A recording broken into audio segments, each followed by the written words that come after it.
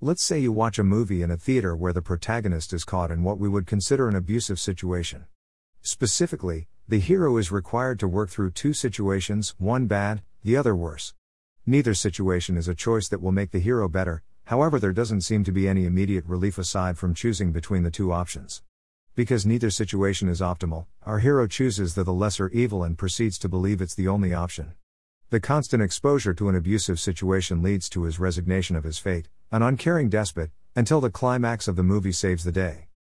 Ultimately, our lives are far less condensed in drama, however, the phenomenon of burnout is more common in our modern lives than we recognize or give it credit for.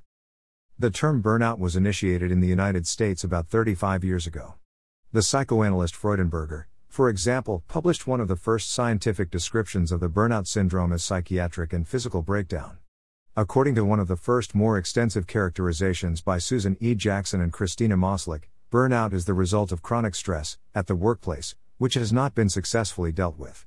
It is characterized by exhaustion and depersonalization, negativism/cynicism, and is found predominantly in caring and social professions, for example social workers, teachers, nurses, doctors, dentists.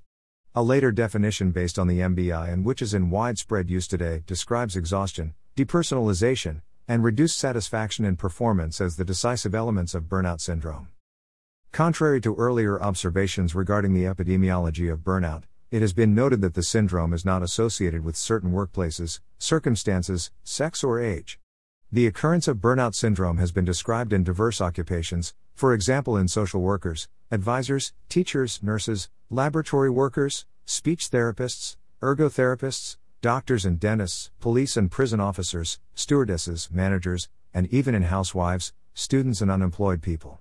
Psychological explanations assume that in most of these occupations the combination of caring, advising, healing or protecting, coupled with the demands of showing that one cares, is of central importance. In the 10th revision of the International Classification of Diseases, ICD-10, the term burnout was described in problems related to life management difficulty under Z.73.0 as burnout state of total exhaustion.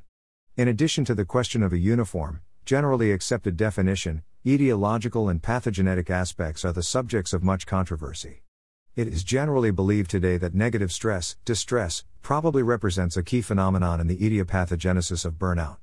Other important pathogenetic factors are thought to be being swamped by daily routine and disappointed expectations.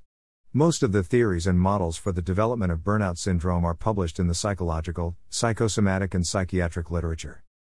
A. Weber and A. Yeckel-Reinhard discuss in their paper on burnout that depending on the duration and severity of the burnout, there are often further negative social consequences. These include, from the point of view of the individual, withdrawal at the workplace, so-called inner resignation, or effects on private life, partner/sexual problems, social isolation. From the perspective of society, there is an increased risk of repeated or long periods of absence from work and early invalidity. The burnout phenomenon is so prevalent that it has warranted its own branch of research. This research is being carried out in many countries around the world, so it is clear that burnout has global significance. Recently, there has been a growing interest in developing interventions to reduce burnout, from government agencies and organizations in both the public and private sectors. Without a doubt, burnout poses a major challenge for society. Given the ongoing importance of the burnout phenomenon, and the rising interest in making real progress in alleviating it, there is a need for a primary venue for the many research contributions being made. To highlight further importance on the alarming rates of burnout, the scientific community came together in April 2015 and created the Burnout Research Journal. This is a peer-reviewed international journal aimed at presenting basic, translational and clinical high-quality research related to the phenomenon of burnout. As the first journal dedicated to understanding the causes of burnout and potential solutions to the problem, Burnout Research welcomes original research articles, review articles, case reports, and opinion pieces. The goal of the journal is to publish the top research in three major areas: cutting-edge research that lays out new directions for the burnout field, including new research paradigms and measures, new theoretical models, and new collaborations between researchers and practitioners. Critical reviews that provide comprehensive and integrative analyses of key themes, such as cultural or occupational differences in burnout, or meta-analyses of major datasets. Translational research studies that assess promising interventions for preventing burnout and building engagement. From an educational perspective, the days when academia was a low-stress working environment are over, with burnout levels now comparable with those in other service sectors, according to a 2011 study, Burnout in University Teaching Staff, a systematic literature review. This study was published in the journal Educational Research and was led by Noelle Robertson, senior lecturer in clinical psychology at the University of Leicester, and a master's student there, Jenny Watts. The researchers, who described their work as the first survey of the extent of burnout among full-time, non-medical university teaching staff, report that younger staff appeared more vulnerable, suffering from greater emotional exhaustion.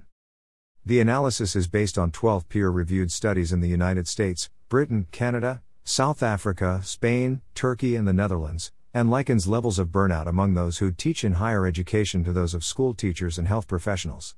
The authors also attempt to pinpoint the key factors that push some academics into a state characterized by the depletion of emotional reserves, emotional exhaustion, an increasingly cynical and negative approach towards others, depersonalization, and a growing feeling of work-related dissatisfaction.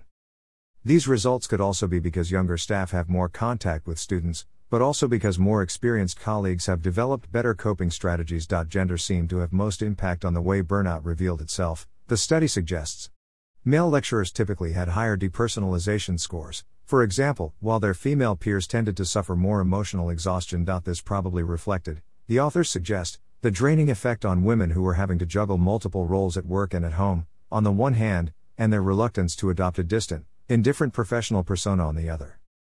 The research indicated that staff exposure to high numbers of students, especially tuition of postgraduates, strongly predicts the experience of burnout. However, they suggest that lecturers with qualities that might make them particularly suited to the job suffered more than their less engaged colleagues. The quality of openness may make appealing tutors, encouraging greater interaction with students, but it also appeared to predispose teachers to burnout, the paper says. In a separate analysis of professional burnout among professors in the United States, a Texas Woman's University PhD candidate found tenure-track professors had more significant symptoms of workplace frustration than their tenured and non-tenure-track faculty counterparts. Janie Crosmer, who conducted the survey of more than 400 full-time faculty across the U.S. in December 2008, said she was unsurprised that the high stresses of pursuing academia's most coveted status led to burnout. She utilized the Moslick Burnout Inventory in her survey, which measures burnout in 3 categories. A faculty survey found professors, on average, fell within the average burnout range. See the inventory table results below. Emotional exhaustion, range 0 to 54, less than 13, low degree of burnout. 14 to 23, average degree of burnout. Greater than 24, high degree of burnout. Full faculty survey sample, 20.1. Depersonalization, range 0 to 30, less than 2, low degree of burnout. 3 to 8, average degree of burnout. Greater than 9, high degree of burnout.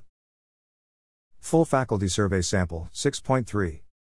Personal accomplishment, range 0 to 48, greater than 43, low degree of burnout. 36 to 42, average degree of burnout. Less than 35, high degree of burnout. Full faculty survey, 35.99. Crosmer said she was struck by the candor and, at times, negativity manifested in faculty comments. Professors complained about massive red tape, inflexible mandates for holding office hours, low morale, health concerns and insufficient travel funds. And while Crosmer would still like to land a faculty position in the future, she was disheartened by what she heard. By reading that, you were thinking, do I really want to teach ever? Some of the comments were, oh my goodness. As with just about any industry, professors also said they felt they should earn more money. One respondent opined, we are the most highly educated people in the country and among the worst paid.